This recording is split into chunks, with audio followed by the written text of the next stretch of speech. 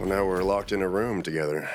As long as the rule isn't only one leaves, I think we're probably good. Yeah. So I guess it looks like we're getting started here. Okay.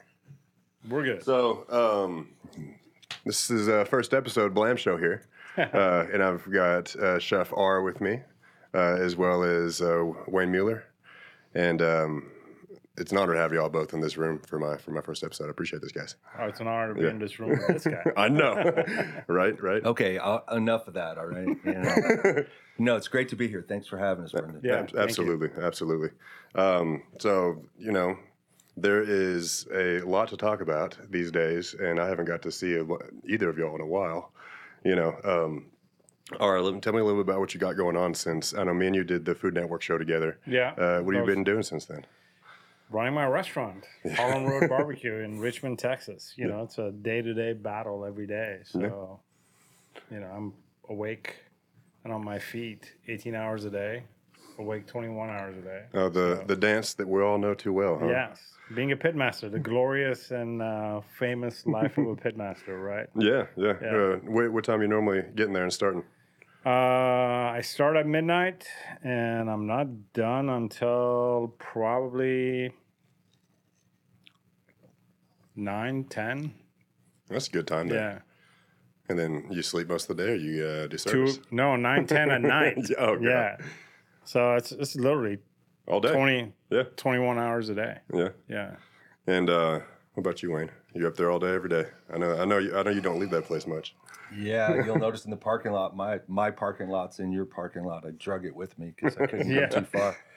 I'm there a lot. I'm there a lot more because of Corona. Mm-hmm.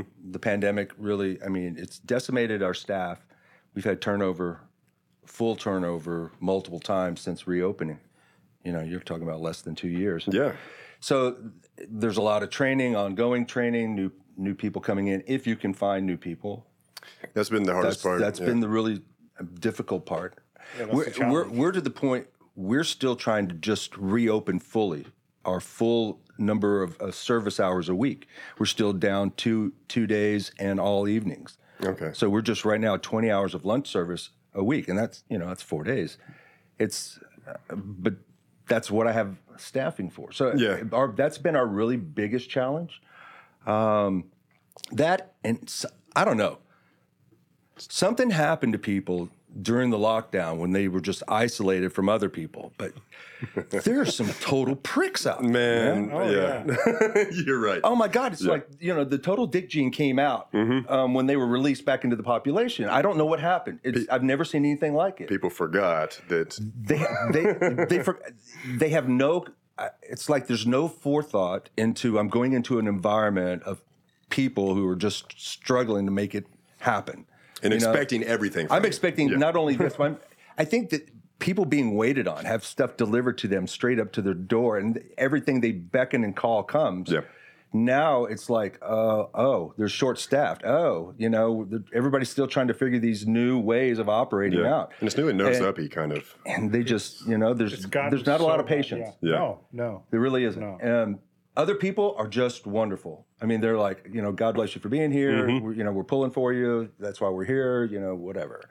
So it's whatever personality traits you had or have inherently seem to be amplified, coming out in just giant volumes, one way or another. Yeah. And it's made operations a bit trickier because you have to keep your staff focused, happy, friendly, helpful, even in the face of somebody going, and then now you've also got staff that you're having to cross-train on this stuff that they haven't done before because you can't find somebody. Sometimes on the fly, right? Yeah. You're just pulling somebody from one station to another going, okay, you're doing this today, and this is what you got to do. And they're like, Yeah.